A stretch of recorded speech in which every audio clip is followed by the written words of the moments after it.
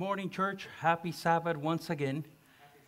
What a beautiful day we have in our midst. Welcome to all our visitors, those who are here in the temple, and those who are watching online. Welcome once again to one of our worship services. I am very happy to see new faces. Some of them I can see them more familiar than others. But even through the mask, we're still able to see some smiles and some beautiful eyes along with it.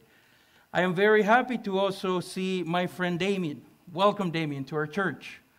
I met Damien this week. He's from Trinidad and Tobago, and he's one of our visitors at church this morning.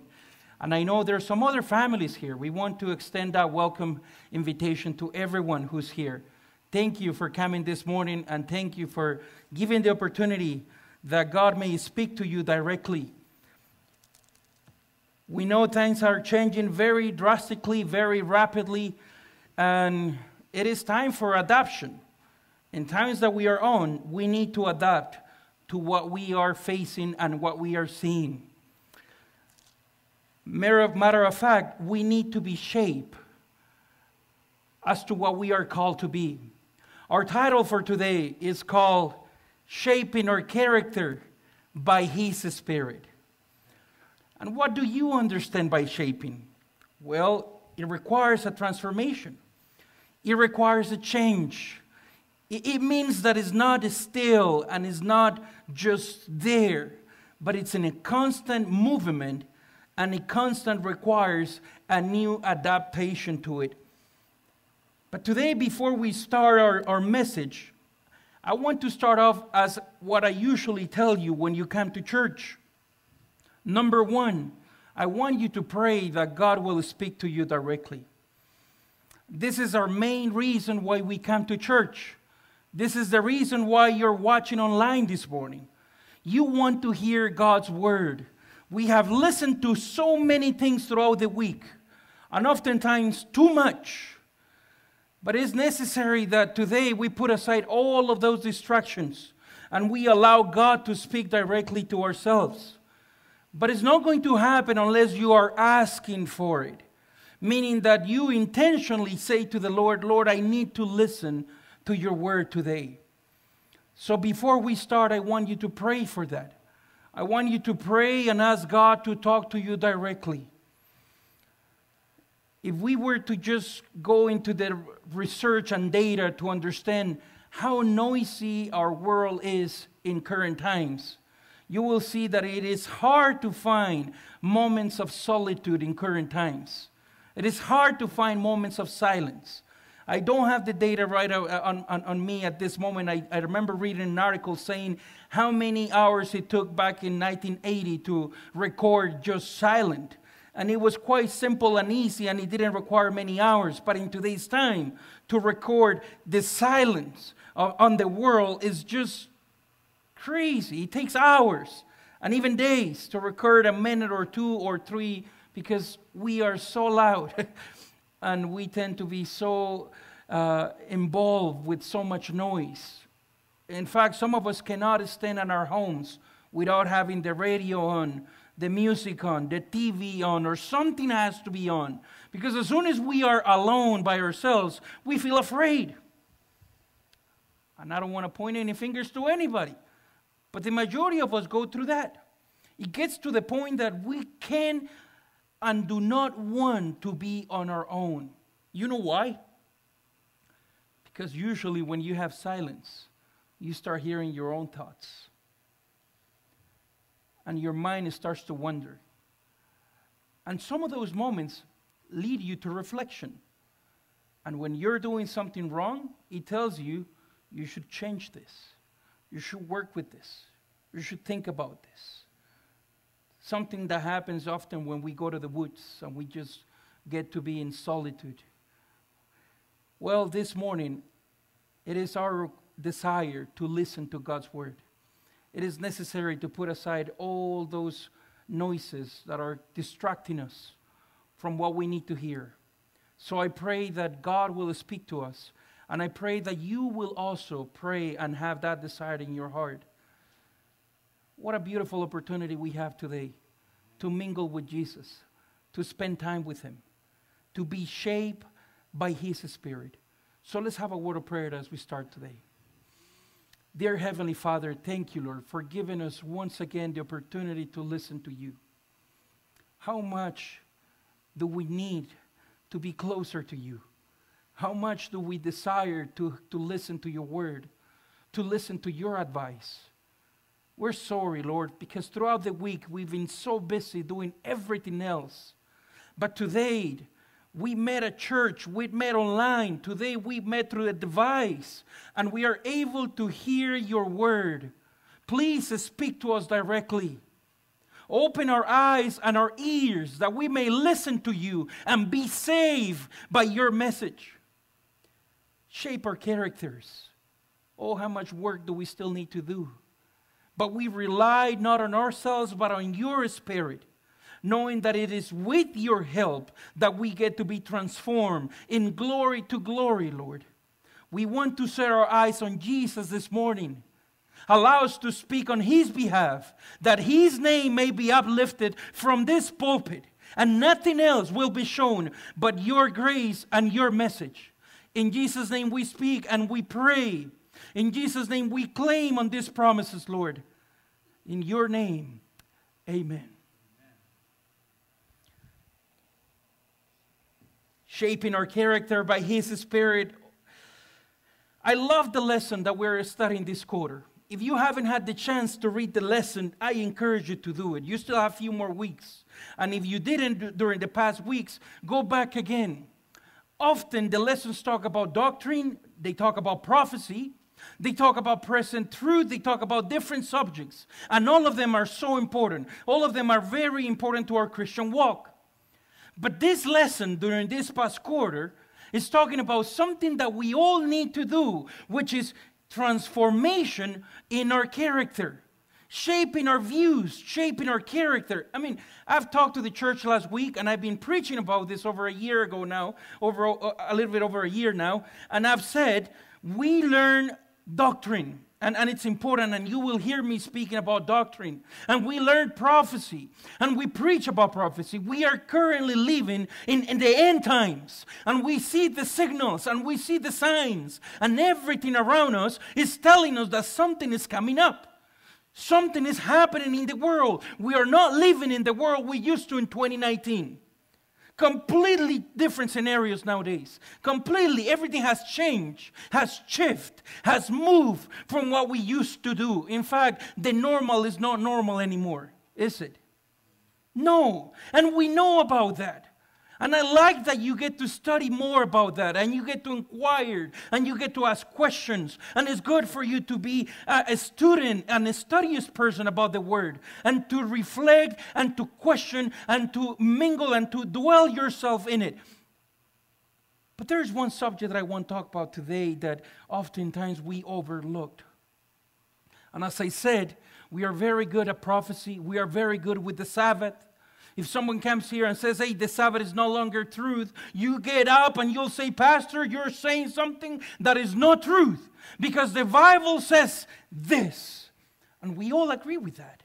There's no way you can discuss about that. You can deny what the pastor says. You can be against what the elder is saying, but you cannot be against God's word. God's word is the one that presents that, and it says according to. But what we have lacked in many aspects to learn to do is to dwell with one another, to allow our character to reflect the truth that we so preach every day. Does this ring any bells? Now, Pastor, are you talking about what exactly? Well, I'm talking about our character. Yes, we want a revival, and we are praying for a reformation. In fact, we know by the inspired prophet that in the latter days we are going to see a revival and a reformation as we haven't seen since the apostolic times. In fact, she talks about the primitive godliness, we will see a church that is able to rise above the turmoil and the problems that we are seeing. And we're going to see people being filled with the power of the Holy Spirit. And these people will proclaim God's last message to the whole world. In fact, they're not only going to speak, they're going to live accordingly to that message. But before any of that happens, in fact, when she talks about revival and she talks about reformation, she says these two things go together. You cannot claim for one, you cannot pray for one without the other. Because you might have a reformed church, but unless the Spirit brings the revival with it, all we are doing is reforming clauses and policies and ways of doing things. But the transformation of the heart only comes from the Holy Spirit. We know that this primitive godliness will take place in the latter days. And we believe we are living in those days. But what is it, the primitive godliness? In fact, she talks about the church at the beginning. And she talks about the Pentecost. And she talks about the experience they went through. And you cannot talk about that without learning about the process each of the disciples had to go through in order for their characters to be shaped like Christ. Meaning that you can have all the truth, but if your character is not being transformed by His Spirit, it doesn't matter. Well, Pastor, you're saying truth is not important? Of course, truth is important. Of course, the truth is there. And whether you like it or not, it's going to still there. It's going to remain there. You cannot change it. You cannot alter it. It's God's word. But in order for it to make sense to individuals, our character has to be according to it. And that process, brothers, takes time. So when people come up to me and say, Pastor, why aren't you preaching about present truth? I tell you, I see a lot of present truth in every message the Bible gives us. But I also know that the only thing we're going to take to heaven, it's our character. And unless our character is being transformed in current times, there is no hope for us for tomorrow. Meaning that unless my family gets to experience Jesus' character at home, it doesn't matter how good or how bad I preach in front of you. Unless my co-workers get to see Jesus in everything that I do, little works that I come to Sabbath every Sabbath with a tie and a suit. So I'm going to be speaking present truth and precious truth. And I want us to reflect on one man's character and how he was transformed by the power of Jesus, by the power of the Holy Spirit. You see, during the previous months and during the previous weeks, I've been preaching about different apostles, and I've been preaching about the walk they had. In fact, previous weeks ago, I said that the work the disciples had when Jesus called them, according to Mark, he said he called unto himself 12. That they might be with him, number one, and that he may send them out to preach. Their first responsibility as his disciples was to be with Jesus. In order for them to be transformed, the first job they had in their agenda was to mingle with Jesus, to spend time with Jesus, so they would change. And a few weeks ago, we talked about Nathaniel, one of our disciples who tend to doubt a lot, as Andrew and as Philip and as any other disciple, as Timothy. We used to think of Timothy the doubter. But when we study Nathaniel, we also saw that Nathaniel had some struggles with his own personal walk. And it was hard for him to trust at the beginning. But he was able to change that and transform that as he mingled with Jesus. Well, today we're about to talk of one of the greatest apostles, especially one that we know about almost everything or the most. The four Gospels talk about him And it seems that if you were to choose or to try to find someone who was completely transformed by the power of God and it was recorded on the Bible, you will definitely stumble onto his name. His name is Peter. You remember Simon? You remember Peter? Well, that's who we are studying this morning. And I tell you, there's so much to say about Peter that it just blows my mind when I see his experience. Because I often reflect myself as a Peter. I reflect myself as him. And I want you to go with me through the 3 stages of his spiritual walk with God, so you may see where you're standing today. It is good for us to reflect, and it is good for us to evaluate ourselves. Where am I in current times? How is my spiritual walk with God? Yes, there is not such a thing as a thermometer that could tell us the degrees of what spirituality we're experiencing today. And I thank God that we don't have such a thing at church. Because often people tend to say, well, how spiritual you are according to how you dress, according to how you talk, according to what you do. And if you do these certain things, then you are very spiritual. If you don't do these things, you are completely a pagan and you're just among us. But let me tell you, that job is not for you to take and is not for you to inquire. None of us were called to do such a thing. So please do not apply for that position. It is not open. And it is not for you and I to take it. So there is no such a thing as a thermometer to say how spiritual you are. But it is good for us to evaluate ourselves to know where I've been this past week.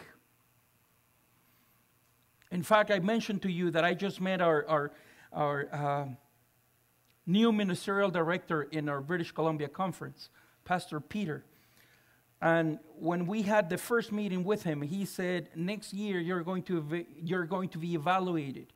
Every pastor gets to be evaluated. And I'm not afraid of evaluations, I tell you that. I like to know how's my work and what are we doing right, what are we doing wrong, what we need to change. How can we grow more?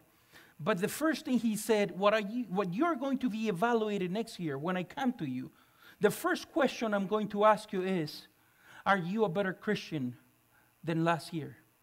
Are you walking closer to Jesus this year than the year before? That threw me off. So wait, what about baptisms?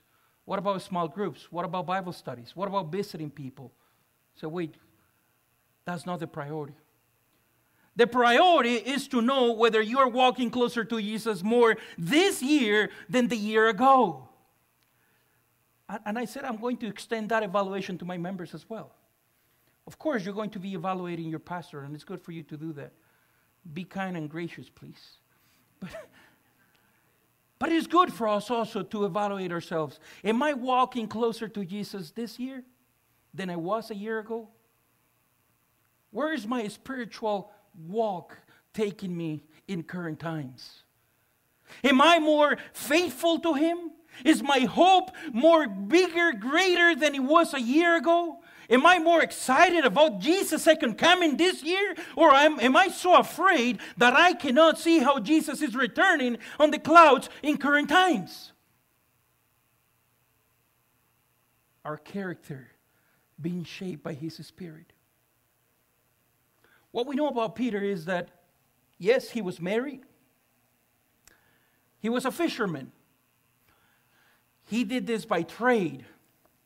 Therefore, we also know that he wasn't educated as probably Judas was or Paul. He didn't go to school. In fact, in those days, whoever had a trade was because they couldn't cut it. They couldn't make it to college level to continue their education on Bible and eventually to follow a rabbi. So we know he was a rough man. Through years, through history, we know that fishermen are not the most well-spoken. Can you agree with me? We know that if you go to a harbor, you will see all kinds of people. But when you talk about fishermen, boy, be careful. And I'm not saying nothing wrong about the profession, but it's just the rough life that you get to experience in open sea that shapes the character of a man who works in those areas. They're probably not the most educated, but they know survival skills. They know how to fix things. We know about Peter, and we know that he was very generous. He was very energetic. He was very outspoken. How many Peters do we have around? I often get in trouble just because I don't know yet how to keep my mouth shut. And I know that many of us have experienced that at some point in our lives, where we got in trouble, not because God took us there, not because Satan threw us a curveball. It was just because our character betrayed us. Yes, Pastor, say it. That's right. We've been there, and we know what it means to have our character betray us at moments of heat and moments of desperation. Sometimes in the heat of the moment, we end up saying things that later on we will regret for years, just because we couldn't control ourselves. What we know about Peter is that Jesus came to him, and Jesus called Peter so he could follow him. I want you to turn your Bibles to Luke chapter 5, verse 8 and on. Peter is fishing. He's doing his work all night. He has been working. He's a professional at what he does. He knows what he's doing.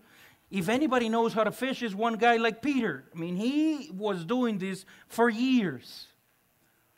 But that night, boy, he wasn't catching anything. And how many times have we been in that position where we know what is to be done, but we don't get the results we wanted? And we keep doing it over and over and over again because we've done it like that all our lives. And we're just not getting the results we wanted. That day, as Peter is fishing all night and nothing comes, Jesus approaches him. And Jesus comes unto them and says, "Hey, gentlemen, how's the fishing going? Are you catching anything?" And what did they say? Especially what Peter said. Nothing. We've done it all night and nothing has happened. And how many times I've done that as well. How many times I got tired of doing things on my own and nothing has happened. If you ask me, "Pastor, how's your day going?" I tell you, well, it's going good. But in the back of that good, there's so many things that I wish they were to be fixed. People have asked me, "Pastor, how are you handling yourself with all this?" I tell you, only with God's strength we can continue to do what we're called to do.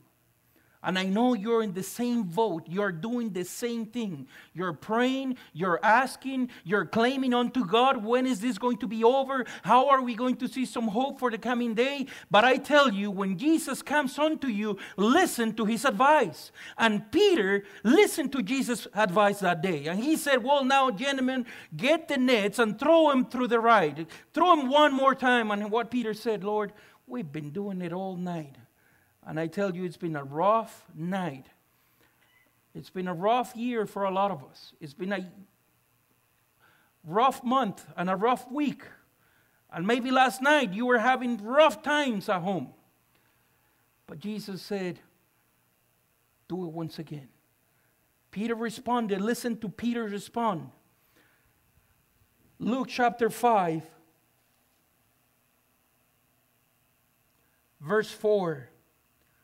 When he had stopped speaking, he said to Simon, he's not Peter yet, he's still Simon, because Jesus is about to change even his name. "Launch out into the deep and let down your nets for a catch."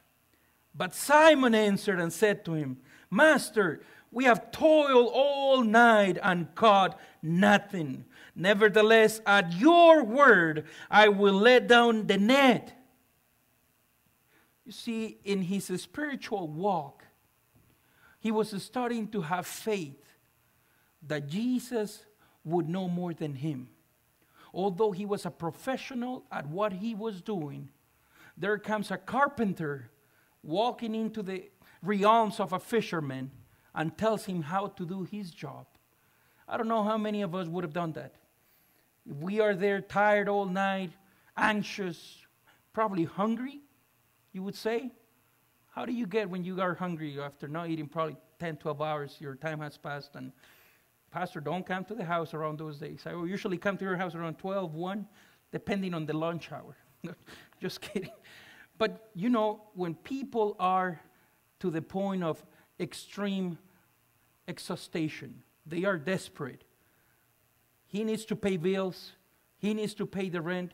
He needs to feed the family. He's a married guy. He's a married man. He has a mother-in-law to take care of as well. He has business to run. And nothing is coming.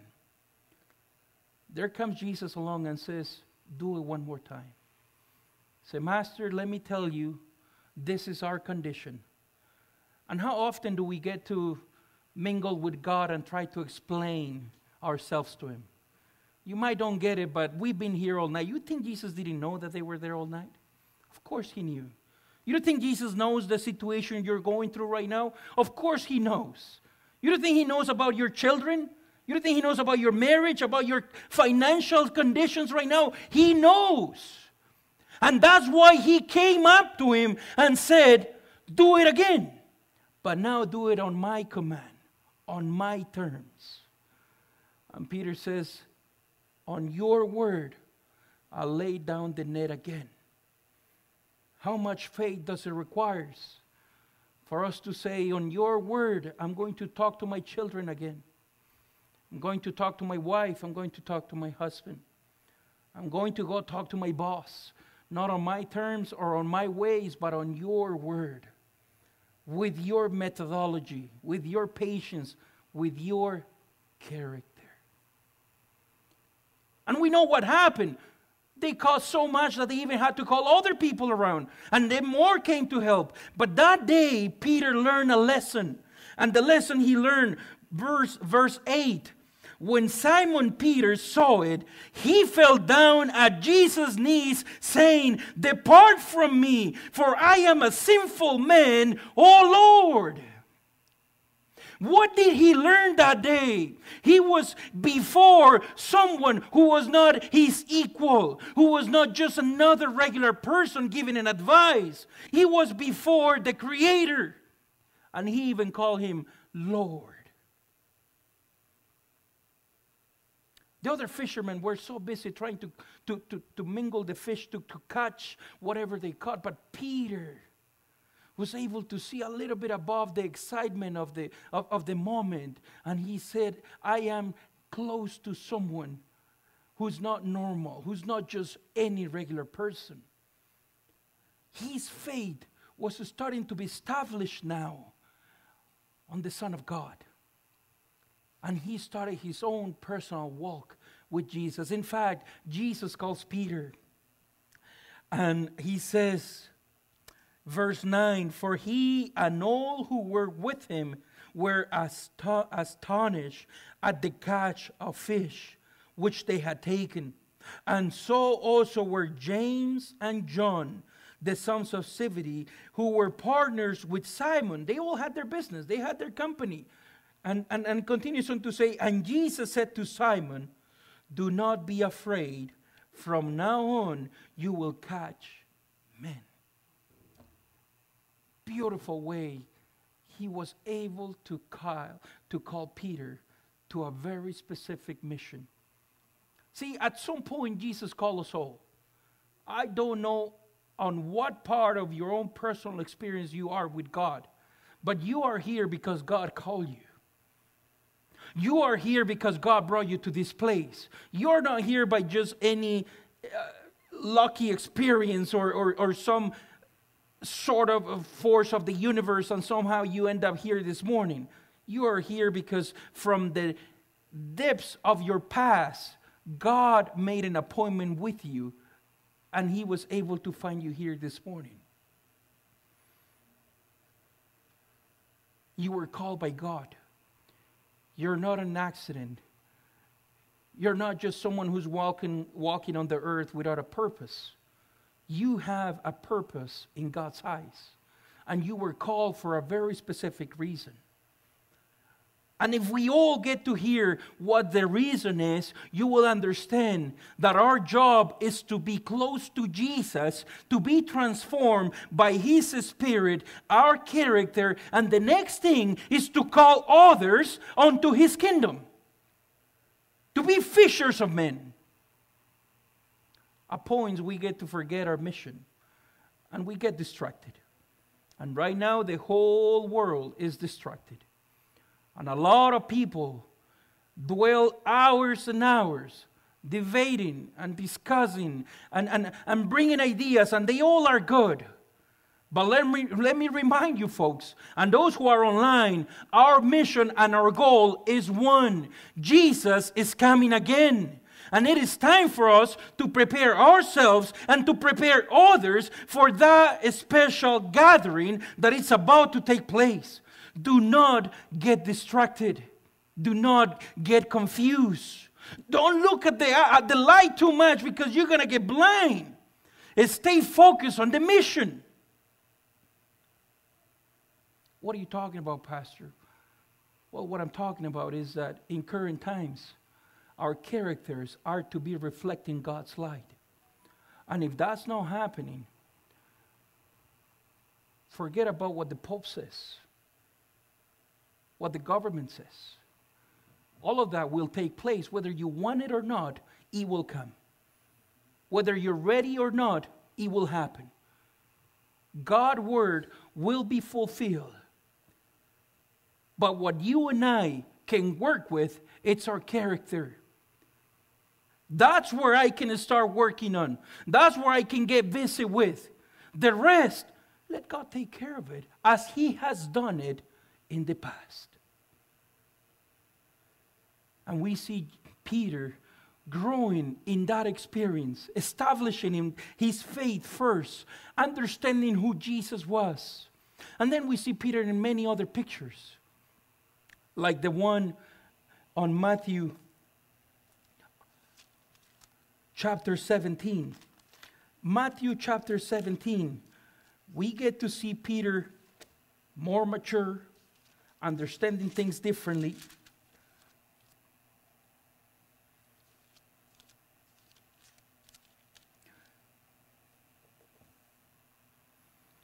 And Peter gets to be with Jesus, especially in his inner circle. And we call this the inner circle because John, James, and Peter were able to be with Jesus in certain conditions and certain visions that no one else would. He was not only a fisherman, very rough, very uneducated, unwell-spoken, but from time to time, his relationship with Jesus grew to the point that he became part of the inner circle that Jesus had. And it's interesting how Jesus would not despise anyone, especially people like Peter. He would bring them into his inner circle, meaning that you and I could also have a relationship with Jesus regardless of who we are or where we have been. There is hope for you and for me. We have that same opportunity as Jesus gave to Peter, to John, to James, and to all of his followers.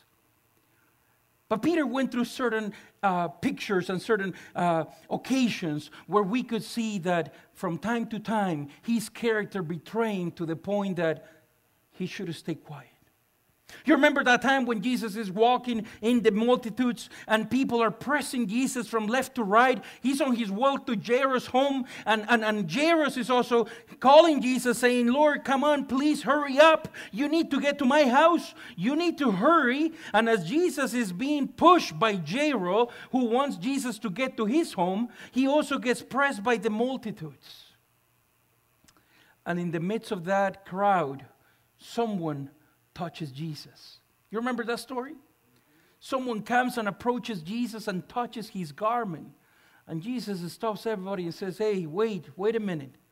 Someone just touched me. Who answered first? Peter. He said, Master, everyone is pushing you from left to right. Everyone is coming on to you. And yet you still ask, someone touched me? What kind of comment is that when we are in the middle of 100 people pushing you left to right? And we could see that Peter oftentimes would be betrayed by his own animosity and energy and just the fact that he couldn't stay quiet. Obviously, Jesus wasn't asking that somebody touch him because of no reason. There was a reason. Jesus even said, no, wait. someone touched me and virtue came out from me. This wasn't a special touch. It wasn't just any touch. But Jesus could have easily revoked Peter and said, Peter, what are you saying in public? Why are you treating me like this? You should stay quiet. I am the master. I'm the one who says how things are run here. But instead of doing that, he was patient with this young fellow who was just learning how to mingle with Jesus. Oh, Peter. In fact, it came to the point, when you read the Gospels, you'll see that it gets to the point that every time something is asked, something is said, usually the next thing it says, Peter answered. and the majority of them, if Peter was right, then they would say, well, the rest of them follow. But if Peter was wrong, they would say, well, now, Peter, you're on your own. You're the one who spoke. You're the one who did. Now you deal with the consequences. There's one study, though, one story that we learn how Peter is now growing and is walking on faith and is maturing in his faith. And I want you to go to Matthew chapter 14. Matthew chapter 14 talks about a very specific event, verse 27 and on. Jesus is walking on the water. Jesus told the disciples to go into the deeps of the water and he would meet them afterwards. Jesus stayed praying, and after he finished, the Bible says, verse 27, but immediately Jesus spoke to them saying, be of good cheer, it is I, do not be afraid. Well, you remember this story. This is in the middle of the night. There is a storm happening, and somehow, as the lightning comes down, they're able to see through the light a ghost. And you would think that ghosts are not biblical, but according to this, they were used to probably, or hearing the stories about ghosts. I don't know if they were real or not. That's not for me to say. But it was common knowledge that at some point, people would see ghosts or some sort of images there. And the point is that they all were afraid. They all were afraid to the point that they were crying out loud of fear. Have you ever been that fearful that you get this air coming out of your stomach just out because you're so afraid of what the consequences could be? I was afraid once. I've been afraid a lot of times. I'm usually very afraid. I don't show it, and I probably not scream that much. But I remember one day I was driving, and this is my place where I pastored the 2nd district. This is in the northern side of Mexico, right below Texas. And the border is 3 hours away. You still get a lot of narcs, a lot of gangs, and there's so much shooting going on in those areas that I went to preach that Sabbath, and I preached to the church, just like this church. And then we had AY, which is something that we are trying to revive here as well, which is the youth Sabbath ministries in the evening. And after preaching to the youth that evening, I went to my car, I changed, and I went with my friend on the highway. We were driving 3 hours back to our home in the university where I was studying. And as we were driving back, I took the wrong exit, which I didn't know in those days because we didn't have a GPS like we do nowadays, and technology wasn't at hand as we see it now. But I took the wrong exit, so I knew I had to make a U-turn at some point and get back into the highway. When I did that, I took a U-turn and I went under the bridge to try to make it a U-turn. I saw how the pavement started to turn into gravel road. And when I saw gravel road, I said, well, this probably is not as usually, is not as we don't see much traffic in this road as the other ones would be. And I told my friend, and I told the 2 girls that were with us, I said, please be aware that something is coming. Something just started to telling me, you'll see something ahead. And I didn't know what it was, but I did say to them, be aware, be prepared. And when I said that, I was meaning pray to the Lord that we are going to be okay. As we were turning, I see a man in the middle of the road with his AK-47 and 6 trucks with more than 15 guys all loaded up with guns. To what I believe they were doing some sort of an exchange of merchandise or something, but they didn't expect anyone coming to that road at any time. It was around 8 o'clock. It wasn't that late. So when I saw the men standing there, the first thing they did, they went in the back of their trucks, pointing their guns to us, and the one who was leading them, I would say, stayed in the center of the road. I lowered the windows of that Honda Civic, and I said to my friends, do not look at them on the eyes, do not say anything, just stay quiet, looking ahead, and we'll see what happens. In my own thoughts, I was so afraid that I could easily just outscream everyone at that moment. But in my thoughts, I was like, Lord, I've been preaching all day. I think I've been good. I give my soul to you right now, and if I don't make it, so be it. I wasn't married at that time, and I was saying, I wish I was married and do all these things that I didn't do. But we happened to go. I didn't press the gas on that vehicle, nor did I stop it. I just let the vehicle go on its own. And usually on an automatic car, it goes from 10 to 15 miles. And we started going that slope. The guy put his gun on my head, and I felt his presence right next to me as I was passing by. He did not say anything. I kept my hands on the wheel. I kept looking ahead. I just felt that I had that gun right here.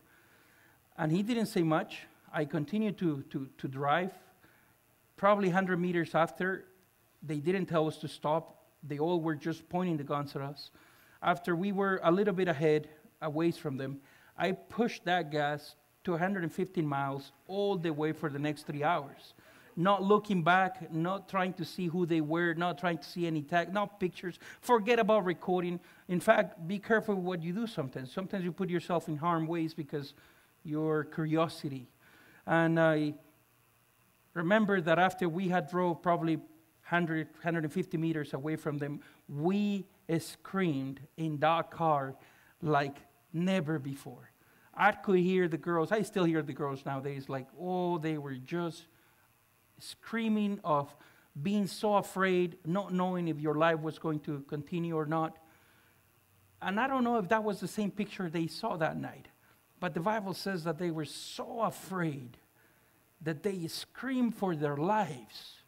And in the midst of that night, Jesus says, it is I, do not be afraid. And I tell you, oftentimes we confuse God. We get the wrong picture of who God is. We get to see Jesus, but instead of running towards him, we run away from him. Someone told us a different story. Someone told us a different chapter. Someone told us a different picture. And the one person we should be running onto his arms is the one who can save us. But we are too afraid that fear doesn't allow us to see that the Savior, the hope for our lives, is here. And the one thing we end up doing is running away from him. And let me tell you, you should not run from Jesus. Jesus is running towards you, in fact, because he wants to save you. And he said, it is I, do not be afraid. Only one was able to recognize that voice that said, do not be afraid. Who was it? Peter. And Peter said, Master, if it's you, send me to go with you and to walk on the water like you are. What kind of disciple, pupil, student was Peter, that when he saw his master walking on the water, he said, I want to be just like you. What kind of follower was Peter becoming, that when he saw his master doing something out of the ordinary, in fact, something out of this nature, he said, I want to do it just like you're doing it. I mean, I don't know how many of us would walk into the water in the middle of a hurricane and just say, well, if it's you, send me. We would say, yes, if it's you, send us an email and a picture and we'll hear you from here. But thank God we have communication. Why do we put ourselves in harm's ways? But Peter said, I'll go. In fact, later on, we're going to hear Peter saying, everyone might stumble, but me, I will never stumble, Lord. I'll be with you even till your very death. Until my very end, I will be with you. He also was at the very age of arrogance at some point in his life. But we know the story says that he walked unto Jesus, and as he kept his eyes on Jesus, he started walking. The moment came when he looked back, and we know the story. He sank into the water. But this time, listen now, see the perspective, how his character is changing. This time, he doesn't mingle with Jesus saying, well, Master, we've been doing it all night. You know, we've been trying to catch fish all night, and we haven't been able to fish anything. But in your name we will. Now he doesn't stop to do any talk. He doesn't have time for excuses. He doesn't have time for answers. He doesn't have time for all this reference, for all this curriculum. Why did I do it? This article or this thesis, why did I forget to keep on seeing you? He only said, Master, save me. Oh, what those words are. And that's another lesson for us. Why? Because at times in our life, we want to explain to the Lord, well, the reason why I haven't kept the Sabbath is because of this and that. Forget about the reasons. What you need to say to the Lord is, Lord, save me. Save my family. Save my loved ones. Save my friend. We have no time to come to the Lord and discuss why we haven't kept the 28 doctrines, why still we haven't learned about the sanctuary, and why we haven't kept the Sabbath as to what we know the Sabbath is. The Lord doesn't care the why. He cares that you will be saved, and that all you care about is to say, Lord, I need help. Save me. And at times we are drowning on our own sin, and yet we still have the audacity to come to the Lord with all these excuses. Why? Forget the why. Just come to the Lord as you are. The Bible says that immediately, in the same moment, Jesus picked him up. What did Jesus say to him? Verse 31. Matthew chapter 14, verse 31. And immediately, how fast? I tell you, we were talking about this Sabbath and during the lesson review. Again, for those who haven't studied the lesson, please go and do it tonight. Because if there is one prayer that God will never delay and will never stop from answering, is the prayer of one saying, Lord, save me. I mean, sometimes we ask for businesses, for a house, for a car, for illness, for different needs. And we know that God is never late, nor He is ahead. He is always on time. God is always on time. Might not work on your date, on your time, on your clock, but on His clock, He's always on time. But when it comes to salvation, there's no delay on answering that prayer. Meaning that if today you call unto the Lord and say, Lord, please save me, the same word is used to you immediately. Right at the moment, right at the same time, He stretched out His hand and caught him and said to him, "Oh, of you a little faith, why do you doubt?" We could see that Peter was growing in his experience, but when the time came, he doubted, just as you and I doubt of God many times. Because if you tell me you're not doubting of God in current days, I said you were a liar. Our own character betrays us. And as much as I want to rely on prayer, sometimes I say, well, let me get some help, or let me help you getting to the answer that I want. So Jesus said to Peter, why would you doubt? If I've been taking care of you all along, why would you doubt? Another lesson Peter had to learn. And we go to the third stage on this process of Peter growing in Christ, changing his character by His Spirit. Jesus is basically telling them that he has to go to Jerusalem and he has to die and he has to be sacrificed for the sins of the world. And before that, just prior to that, you can find this on Matthew chapter 16 and verse 15. Matthew chapter 16, verse 15, Jesus comes to his disciples and says, who do the people say I am?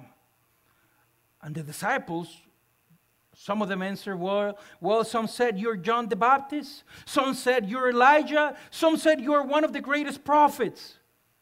But who answered right? Who was the one who gave the right answer?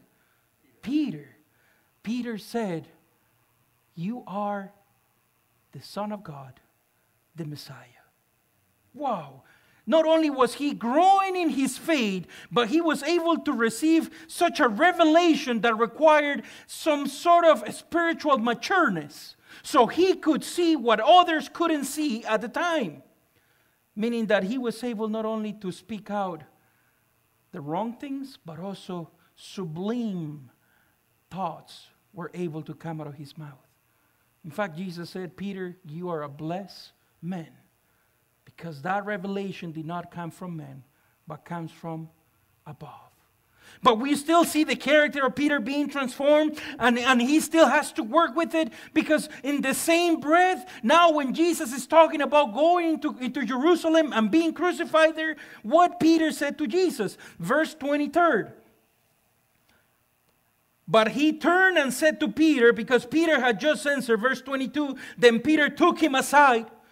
Remember that Peter is also part of the inner circle. He's very important. He's been saying many things. At times he's right, at times he's wrong, and sometimes he just has to challenge it and say, well, we'll see what goes on with this one. And he took Jesus aside, and he said, far be it from you, Lord, that this shall happen to you. Oh, Peter, that wasn't for you to comment. That was not for you to judge. That was not for you to step on. And oftentimes, again, we make judgment on things that we are not to be judging. Jesus says, step away from me, Satan. Oh, Peter, I'm going to move faster now. Peter continues on his process of learning and understanding who the Master is. Peter's continue to work on his character. And we get to now Matthew chapter 26. And I wish what I can do today with you is to encourage you to learn more about his own experience, because there's so much to learn about Peter and the way he was transformed. But in Matthew chapter 26, Jesus is telling them that everybody is going to be stumbled, everybody is going to be scattered, everybody is going to be afraid for the coming events that are about to happen. And Peter, again, being arrogant with that character, said, verse 26, chapter 26, verse 34, and 33, verse 33, Peter answered and said to him, even if all are made to stumble because of you, I will never be made to stumble. Have you ever feel like Peter? Even if all stop keeping the Sabbath, I will always keep the Sabbath because I know the Sabbath is the truth. Are you seriously keeping the Sabbath? His self-arrogance and self-confidence without relying on Christ was going to make him stumble in such a way. But again, it is in times of crisis, and listen to this carefully, it is in times of crisis and turmoil that our characters are shaped. A good captain is not made on calm waters. He needs to be in the midst of the rough sea in order for him to learn how to maneuver his own boat. A good Christian is not made in peaceful times. He gets to be strengthened in peaceful times. He gets to prepare. But it is in times of trouble and crisis when we learn to bend our knees more often than usual. So whatever the crisis you're facing in current times, do not be afraid. You're not walking alone in that path. He has promised to be with you. But Peter, oh boy, Peter said, well, no, listen, Jesus, you're wrong. I got better news for you. If everybody fails, I'm not going to fail. Who would say that to the master? Now, the Bible says that when he said that, all the disciples follow his lead. Meaning that he wasn't only just Peter, but he was a leader of the disciples. And they all followed the way he taught. And now we know that he was a stumble. In fact, Jesus told him, well, Peter, now let me tell you, let me be straightforward with you. What is going to happen is this. Before you listen to the rooster, 3 times you would deny me. 2 times you would have denied me already. 3. Verse 34, "Surely I say to you that this night before the rooster crows, you will deny me 3 times. Jesus was very direct with his disciple, and he told him this is what's going to happen. If you continue on that path, trying to do things on your own, thinking that you know how to things wrong here, thinking that you know how to do Christian life on your own, you're going to stumble and you're going to hit bottom." We know what happened that day. In fact, Ellen G. White opens up this curtain and she says that while Jesus was being bitten, Peter was on the side, outside the courts, outside the inner part of the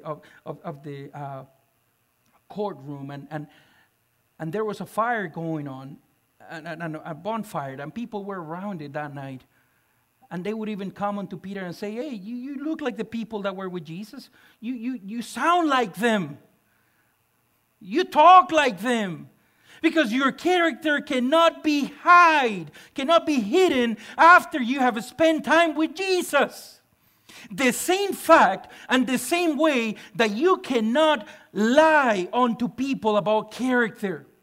You might be able to sustain a picture for a few days, but eventually that character will betray you and will show the true colors of who we are. Is that true? Does that make sense? Of course he does. But Peter, as he is around the people, he says, no, you're confusing me. I wasn't with him. I'm not part of them. To the point that he even started cussing again. So he might mingle and dwell among the multitudes there. When he did that, he heard the rooster going. And in the same moment, his eyes crossed the sight of Jesus. And Sister White says that when he saw Jesus' eyes, he didn't see condemnation. He didn't see judgment. He saw mercy. And that broke his heart. Because he had betrayed his best friend. Because he thought of himself so much that took him to the point of betraying the very principle he said he would never do. And I make a calling to all of our Christian community. Be aware of where you're standing today. Our fight is not against each other. Our fight is not against one another, whether you believe on this or you believe on that. Our goal is the same. We're walking towards the same goal. Christ should be uplifted in any time given.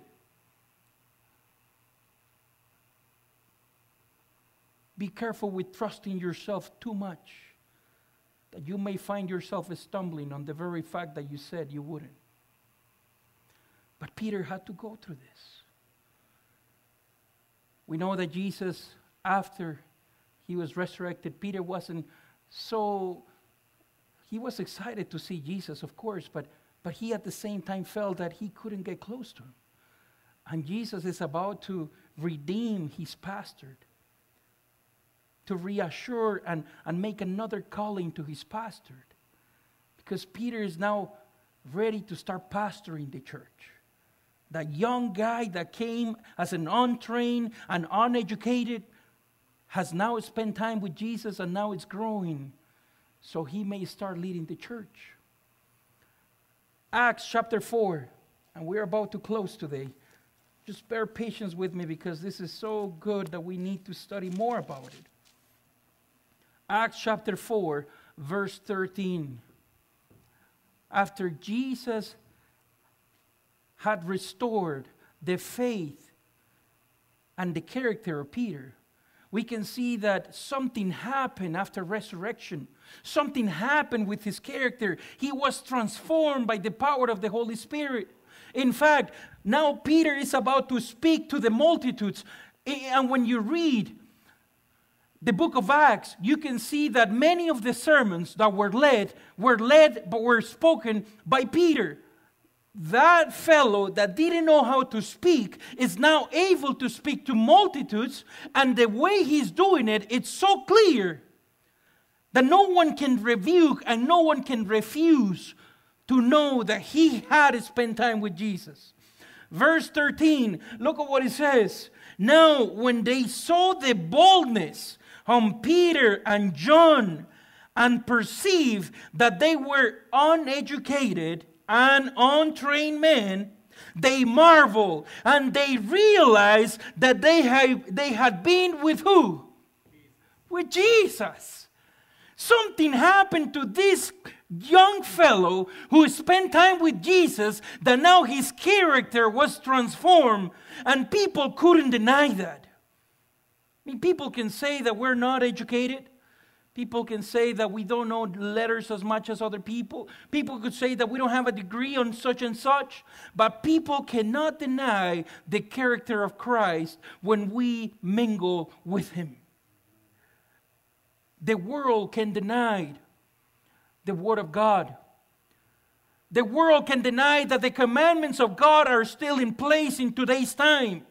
The world can deny about the Sabbath and the seal of God. But the world will never and cannot deny the character of someone who has been present with Jesus in time.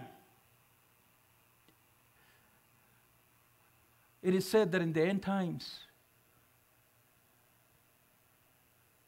a blessing was said to the people who kept the Word of God for 1,200 years. And I tried to remember their name. Is it called Waldenses? Waldenses. Thank you.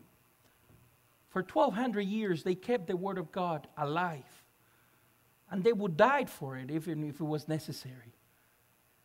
But one of the blessings was given to them was go out and preach. And if it's necessary, open your mouth. Meaning that we all are called to preach on behalf of the good Lord. And it is not such a necessary thing to open our mouth. Why? Because our characters will be shown through our actions. In fact, it is said sometimes that the voice is not able to be heard because the actions are speaking louder than what we're saying.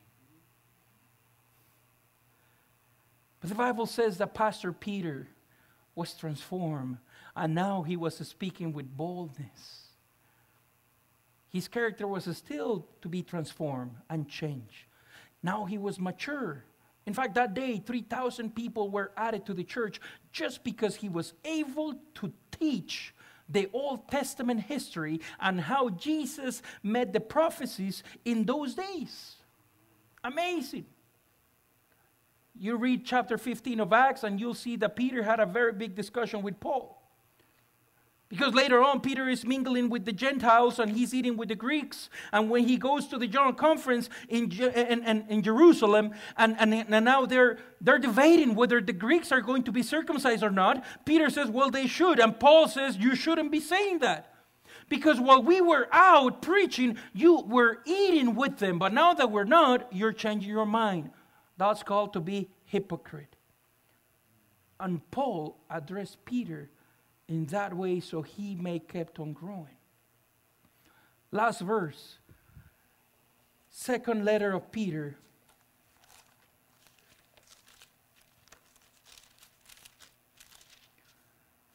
Chapter 1.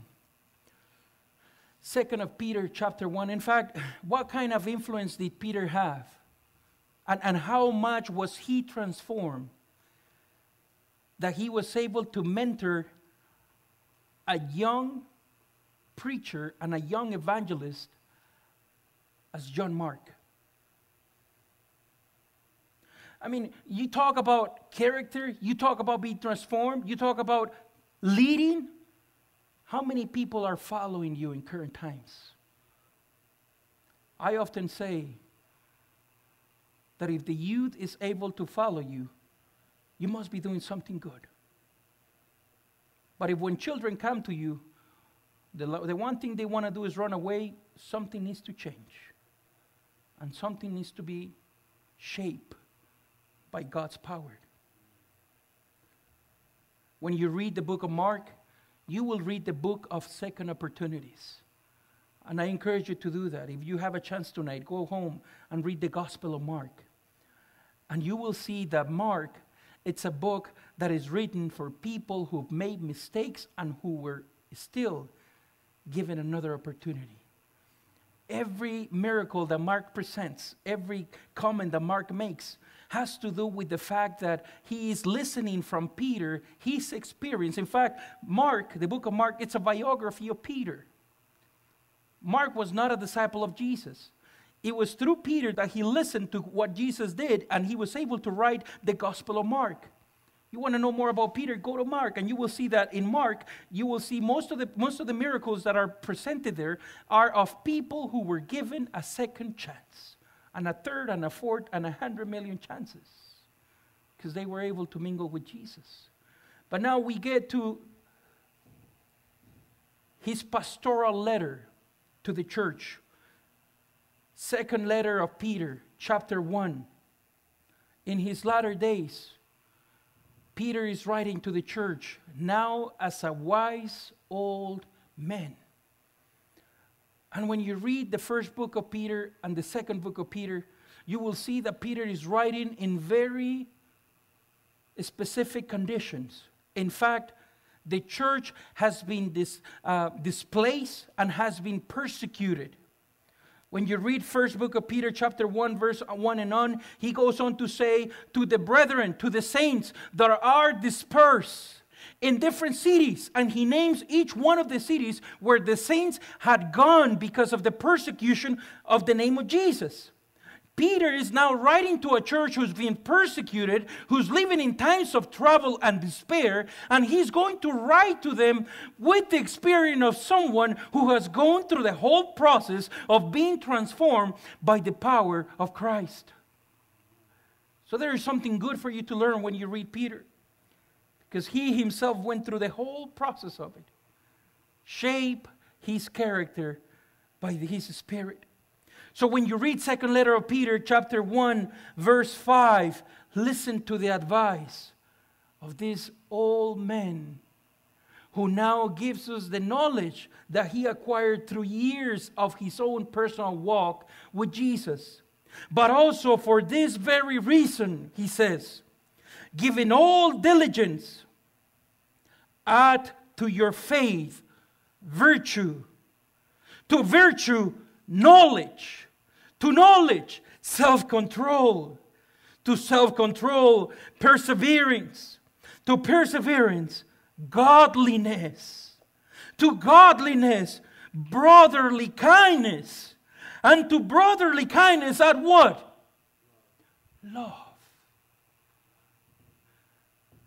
Oftentimes we go through that passage of the Bible and we are like, well, Peter just gave us few recommendations here. No.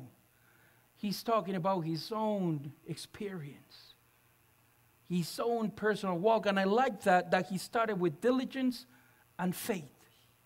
He started with faith. That's where it all starts. Having faith on who? On Jesus. Setting your eyes on Jesus, the author and consumer of our faith. Set your eyes on Jesus. But the last thing he ends with is love. All of this it's encompassed in brotherly love.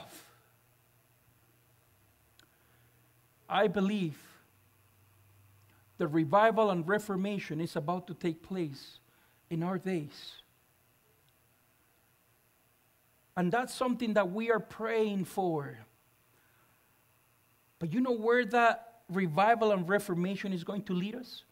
You want to know where we're going to head from here then? To love one another. That's what Peter ends up giving the advice to the church. In fact, when you read 1 Peter chapter 4, verse 12 and on, he says, do not be surprised by the fire of the test that you are in it, that you're going through right now. Do not be surprised that you're facing calamities, that you're facing persecution.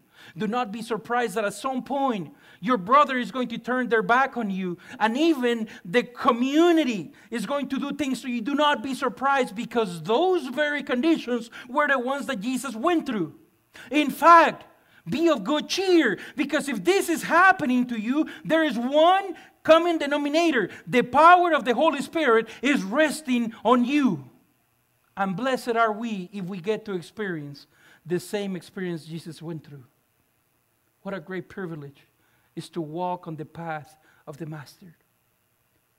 But we have to know, where is my personal experience in today's time? Am I still at the stage where my character is betraying me? Am I mature in my faith that I know now how to lead the church, how to bring brethren to the knowledge, how to share with others about God and His second coming? Am I at this stage where now I can share with others my own personal experience and what God has taught me through the years? Wherever your condition might be, we all need the same Spirit to shape our characters to His like. In his last days, Pastor Peter knew he was coming to an end. And according to the tradition, it is said that when he was presented before the cross to be crucified as a martyr, he did not feel worthy enough to die the way his master died. And he requested to be crucified facing down, because it was such a privilege to die the same way Jesus died. Some authors, some scholars have said that Peter carried that load on his shoulders all his life, knowing that he had betrayed Jesus. And he accepted Jesus' forgiveness, but he had a hard time accepting his own forgiveness, forgiving himself. Some others have said that Paul suffered from the same consequence. He was able to accept Jesus' salvation and forgiveness, but from time to time, he would feel remorse for what he had done in the past, which led them both, and all the other apostles as well, to were able to give everything, even toward their last breath, for God's cause, because they knew there was no better reward and there was no better call to be God's servant. We all been forgiven. God has done a miracle in our lives. God has done tremendous things for us.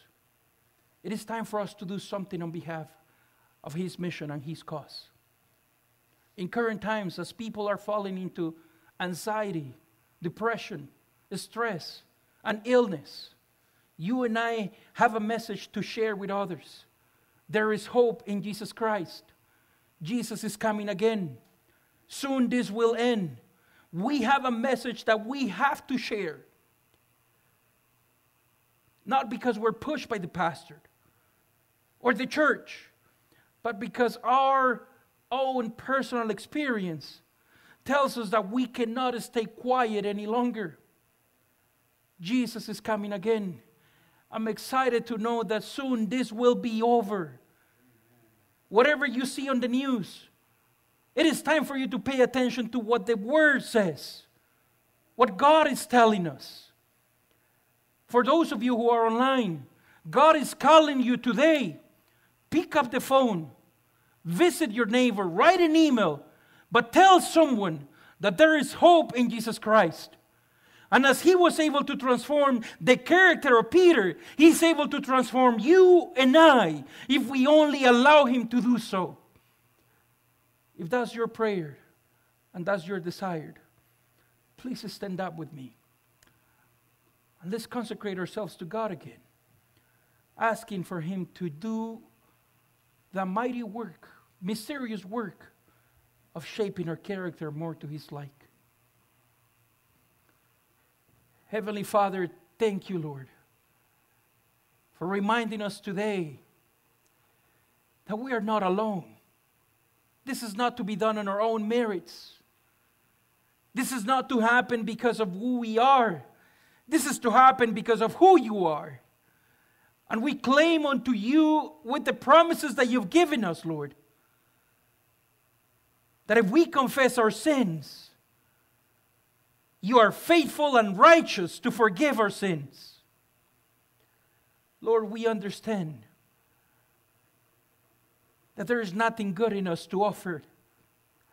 Well, we pray that with the power of your Holy Spirit, you will use us so many others can find hope and knowledge about you and your promises, about you and your second coming. We pray for our community, Lord. We pray for our government, for our church in general. We pray for our church in Williams Lake, for all the families and brethren who are here and the ones that couldn't come today. That may they find the blessing of being with you in their daily walk. We understand that the times we're living are precious times. Because before us, we are seeing the truth being unveiled and the prophecies being fulfilled. But one prophecy is about to take place in our midst, which is the outpour of your Holy Spirit. We pray for the latter rain. But we also know that in order for that to happen, our characters need to be aligned with your commandments, with your direction, with your guidelines. Help us to reflect Jesus' character in our days. Thank you for the blessing of this Sabbath. In Jesus' name we pray. Amen.